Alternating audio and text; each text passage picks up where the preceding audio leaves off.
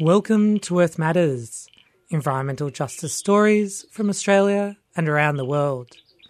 Produced at the studios of 3CR on Wurundjeri country in Fitzroy, Victoria, and broadcast to soil lands right across this continent via the Community Radio Network. I'm Tisha Nahern.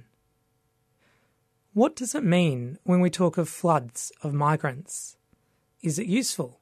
Is it accurate? Or does it distract from the real floods, the disasters brought on by climate change? Lauren Pico is a historian and academic, and she explored this question in her recent presentation at the Historical Materialism Conference in Melbourne. The manufactured rhetoric of Australia in particular is a full container which is vulnerable to human floods of migration or of refugee populations. And this paper would like to consider that in relationship to settler capitalism's material and environmental effects.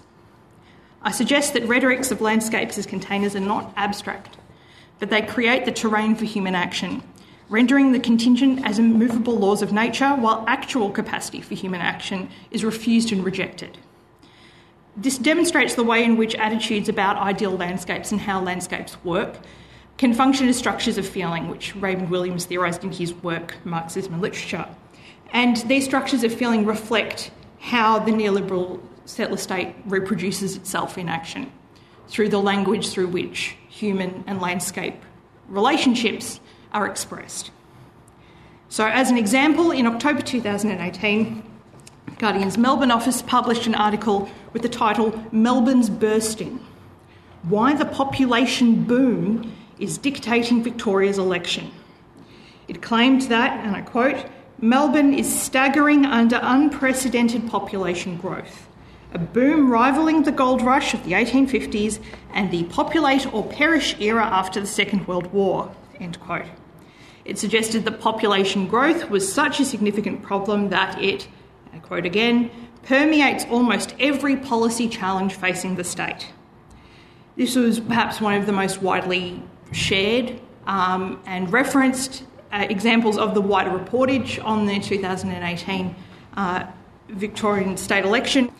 But one of the things which dominated this, the way in which this election was reported on, was the concept of population growth as being unprecedented and using catastrophic language to describe a fearful outcome should it continue.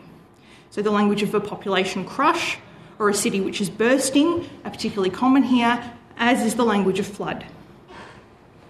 So congestion in urban terms, and this is often from a policy perspective, but also in terms of sort of professional discourses by planners and so on, is often represented through a common sense logic wherein a city is understood as a simple container which holds a fixed concentration of people, whose movement can be represented through a network of metaphors drawn from fluid dynamics.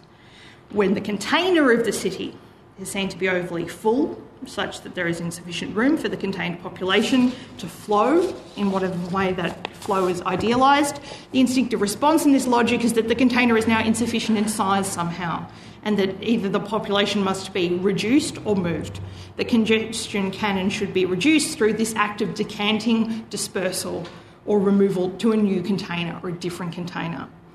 This type of containment logic also functions at a national level, with urban borders and national borders are both understood as rigid yet fragile and embattled. They need to be defended. They are firm, but they are also something which is capable of being permeated, particularly, and that is something which is understood as a catastrophic event and a risk-filled event. So borders in this sense require maintenance and intervention, and they posit the city and the nation as having these sort of fixed and arbitrary and immovable laws of capacity, which are sort of Newtonian in their language with which they are described. So the idea that Australia, or that any specific individual Australian city, could be understood as full is particularly curious when, to put it mildly, when considered alongside the long-standing anxiety by the settler state around the idea of Australia as having an empty heart, having a large amount of land which is insufficiently used, and the historical recurrence of policies which seek to rationalise the use of lands which are imagined to be empty through preemptive planned construction, such as decentralisation. Such a narrative of hydraulic comparison, as I described before, where cities are like buckets and people are faceless molecules of water, is shot through with illusions and inaccuracies which present the products of deliberate decision-making by governments as products of nature, and which deflect responsibility from the material impact of those policies. So with regards to Melbourne, when viewed through a historical perspective and with a focus on the wider material politics which are engendered by this rhetorical framing, the exclusionary and violent impact of viewing Melbourne as a container can be seen a little bit more clearly. And the site on which we're having these discussions today, I think it's important to consider that we're in a part of Melbourne which was once considered to be the sort of epicentre of slums. And so a lot of the examples here I'll be drawing from, and particularly from this section, draws a lot from Tony Birch's historical work, which is just as wonderful to read as his fiction, so I will recommend it in general.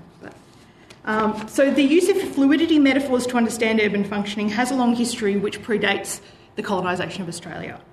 It emerges particularly during the Industrial Revolution era context, which led to the development of modern urban planning as a discrete discipline, where containing cities are understood as fixed, immovable, and sort of perfect capitalist forms. So the rationalising logic of planning is one which seeks to improve the container. And in doing so, it draws from a military, the military experience and the military experimentation, which the British Empire in particular drew its experience in constructing new cities or reorganising cities, which were considered to be safe experimental sites.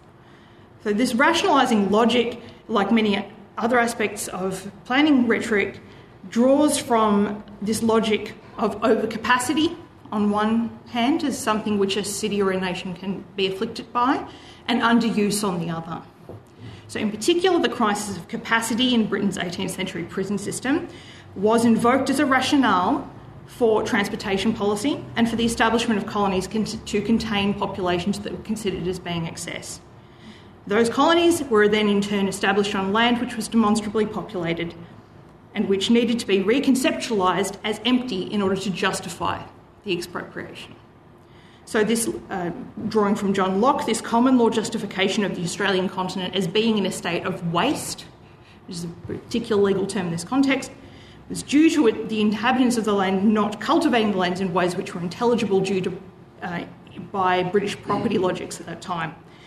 And this carries through in ideas of the settler state as possessing finite borders and fragile ones. The underside of anxieties regarding fullness is this fiction of terra nullius, of emptiness and waste, and the way in which even idealised urban flow are sort of haunted by these underpinnings of what it means for an ideal city to function in a settler context. So the ideological need to maintain this foundational myth is an ongoing one and it requires constant maintenance. And these logical chains are invoked to help us to both explain and narrate colonisation, but they are focused on ideas of who and what kinds of bodies can take up space correctly and how they should be organised and distributed in space. So as Janet McCowan, Andrew May and Brendan Gleeson have all shown, the settler development of this part of Melbourne in particular during the 19th and early 20th centuries was tied to industrial sites distributed along the Yarra River, and this sort of boggy, undrained landscape around the factories, which was less useful to industrialists, became the sort of unsanitary homes of the working class. And as Tony Birch shows in his work on this period, the sort of anxieties about the insufficient flow of population was very much tied to the racialising and sort of frankly victim-blaming poverty rhetoric around slum clearance, which emerged during this early 20th century. This sort of slum clearing movement was associated with a positively constructed cleansing of streets, but also cleansing of bodies in those streets. There's one particular figure or image in Oswald Barnett's work, The Unsuspected Slums, of two small dirty-faced children, which was widely reproduced during this early 20th century and used as a justification for the remaking of the inner suburbs, which created, so for example, the Atherton Gardens estate that we would see behind us if we had a window out there. So much as the Hoddle grid itself just to our left, I guess, was established as a regulating space in order to maximise the rational functioning of Melbourne. It was also established in order to act as a boundary through a boundary for the new settlement. This boundary was one which excluded Aboriginal people from the economic heart of the new settler city, and the language and the organisation of streets, the reorganisation of streets and houses on those streets was undertaken throughout the 19th and into the 20th century as reflecting a sort of hydraulic model of functioning. Populations are inert fluids which are meant to be contained. They are meant to move in a way which is conducive to sort of nourishing products of capital. They're not meant to be stagnant, they are meant to continue to move. So this language creates circumstances where the organisation of space and the organisation of bodies can be construed as natural and thereby outside the realm of human action, on one hand, or as catastrophic as forms of virulence and flood which need to be intervened on. So you can have the flow which is natural, or you can have the flood which is the threat. So this finitude logic of how humans react and orient themselves towards space has persisted as the language of planning and urban policy throughout the 20th century, and it shaped even Whitlam's urban policy, even though this was directed towards a much more transformational logic of what it meant for a city to be. You can also see it in Brian Howe's influence under Hawke and Keating, where he's very limited influence in many ways, but which sought to sort of balance and moderate the excesses of what would become a much more marketised urban policy at this time. However, the language of sort of scarce, embattled and fragile borders to cities and to the nation hasn't made its most marked emergence in post-Howard LNP rhetoric, and indeed during Howard, of course. So as an example of this, consistent with the sort of language of embattlement and militant border defence used during his earlier tenure as Immigration Minister, Prime Minister Scott Morrison made a speech 4 days before the 2018 Victorian state election, whereby he claimed that the Australian public had been saying to him, quote, "Enough, enough, enough." And I apologise, but it is useful to quote this here. "The roads are clogged, the buses and trains are full, the schools are taking no more enrolments. I hear what you are saying, I hear you loud and clear." So this is a clear example of, end quote. So this is a clear example of what Andy Brown has called the political genre of anecdotal racism, whereby ideals are displaced onto these sort of either real or imagined constituents, and thereby they sort of displace responsibility for the content of the statement. I heard it, therefore I didn't say it. This is something which Enoch Powell was very good at using, for example. Worked on that elsewhere. This also helps naturalise this sort of causal relationship being posited between urban clogging and population increase, and particular kinds of population increase. And it appeals to this sort of simplistic, accessible, metaphorical logic which suggests that, far from needing any kind of specialist understanding, that everyone has an instinctive knowledge of how cities work, of how borders should work. So this idea of full cities was considered by both state and federal LNP in 2018 as a potential justification for a kind of forced decentralisation policy which would involve moving migrant populations, particularly newly arrived migrants, to regional cities. So I suggest that we can think about these kinds of flow logics and their longer history as having multiple functions. What is currently understood as urban congestion may be much more accurately characterised as the cumulative impact of decades of erosion, of state infrastructural investment and the abandonment of longer range planning, and particularly the way in which the admittedly very paternalistic and non-consultative model of state planning, which was in operation up until the mid-1970s, was not replaced by greater participation, but was replaced by neoliberalisation and the erosion of the state itself. And so by presenting this weakness and collapse as a natural collapse of a failure for money to flow, the implied solution then becomes more markets. And more markets mean more extractive capitalism on one hand and more neoliberal centralisation of wealth on the other. It means more bordering and more exclusion. This also means more of a logic where particular bodies are coded as being surplus, excess and outside.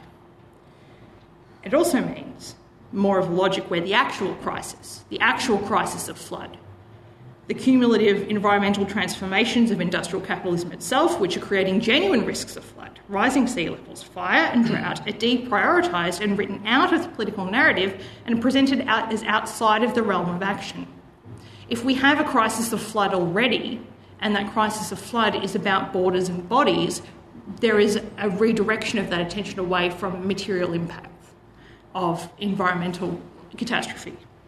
So the ethics of considering the movement of migrant bodies as excessive capacity while using catastrophic fluidity metaphors in order to do so, while there are actual catastrophes of rising sea levels, water-based floods, as opposed to human-based floods. Droughts and fires rage across the landscape due to the same settler capitalist state which establishes strong borders, and not necessarily considered as part of a singular process as much as I think they should. But when we centre this question of landscape capacity, it helps illustrate how bordering relies on conceptual divides in order to create material ones, in order to maintain them. And the framing of what is natural on an economic level as well as on a material level go hand in hand. And it creates a means of legitimising what is meant to go unchallenged, which is essentially the extractive capitalist bordered system. The idea of mining, for example, is a longer version of this, which will hopefully eventuate at some point if I can manage to find some more time to write it. I think mining is a really important part of this, that the fact that the Australian economy is so centred on literally extracting things that are imagined as being contained within the landscape and which are in fact finite, unlike the sort of density and capacity of cities in the same way. I think there's a relationship there which needs to be explored much more. So these cycles of border exclusion and the environmental impacts of capitalism are mutually reinforcing, but they share a language of being naturalised as if they cannot be altered. They're how things are. As we've already heard today, there is no alternative logic. Because settler capitalism is being framed as nature itself. So what I would suggest and how I would like to conclude is that structures of feeling around ebb and functioning are not neutral and they are not inevitable. They are contingent structures built of what Gramsci termed the spontaneous philosophy of everyday life. They are built through the words that we use. And they not only have a material impact, they create the conditions for material action. They form the terrain on which actions on bodies and on nature itself takes place. Lauren Pico, presenting her paper, Hydraulics and Flood, Rhetorics and Realities of Fluidity in Australian Cities, at the 2019 Historical Materialism Conference, held at Trades Hall in Melbourne.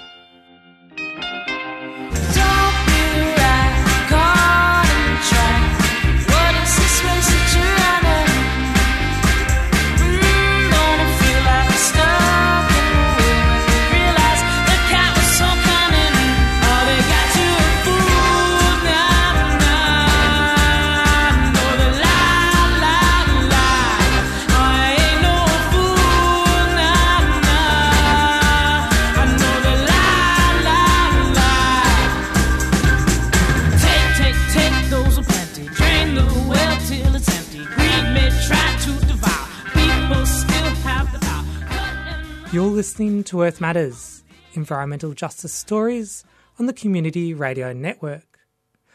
On today's show, we're debunking the rhetoric of scarcity and floods of migrants in Australia's border regime. The idea that a city or a country is like a container, that it can become full and overflow, is shared with eco-fascist ideas of overpopulation. Nick Burrow is an academic and activist who's written on the issue of the far right and ecological politics in the era of climate change. I asked Nick about the shared lineage of ideas of population and carrying capacity in both environmentalist and fascist thought. We started by discussing the influence of the 18th century English economist Thomas Malthus. Malthus is really interesting, and I think it's a really good place to start, and that Malthus's work is often ignored and sort of the subtlety of it. He was really concerned with not just, ecological scarcity, but in a sense, an excess of human desire. He made a distinction between civilized and savage life. And the distinction was that civilized life was a sort of a life that could restrain itself. So, it could It could recognize that as a species, humanity could consume everything. It could destroy the natural world, but because it was civilized, it could see the damage it could do and would restrain its desires, just restrain its consumption. Whereas savage life needed to be governed, needed to be controlled, or needed to be let die, needed to be abandoned to its fate when it consumed too much. And I think that's an interesting element of modern environmental thought in many ways. I mean, I think an interesting example would be, say, George Monbiot in the UK. And he's written on more than one occasion that the main problem with, say, climate change or environmental overshoot in general is that people refuse to restrain themselves. And that if only people would restrain themselves, then the political will would exist in order to tackle climate change, deforestation, the sixth mass extinction, the rest of it. But he identifies quite clearly that people and people's desire to consume is the core of the problem. And what's lacking is, I guess in a Malthusian sense, civilized life. Within sort of eco-fascist thought, you can see how that's sort of taken all the way out. Like actually there isn't enough to go around. Life itself does tend towards savageness. And the best hope for maintaining sort of existing qualities of life is really to ensure that anyone outside of the nation is left to die. It is it's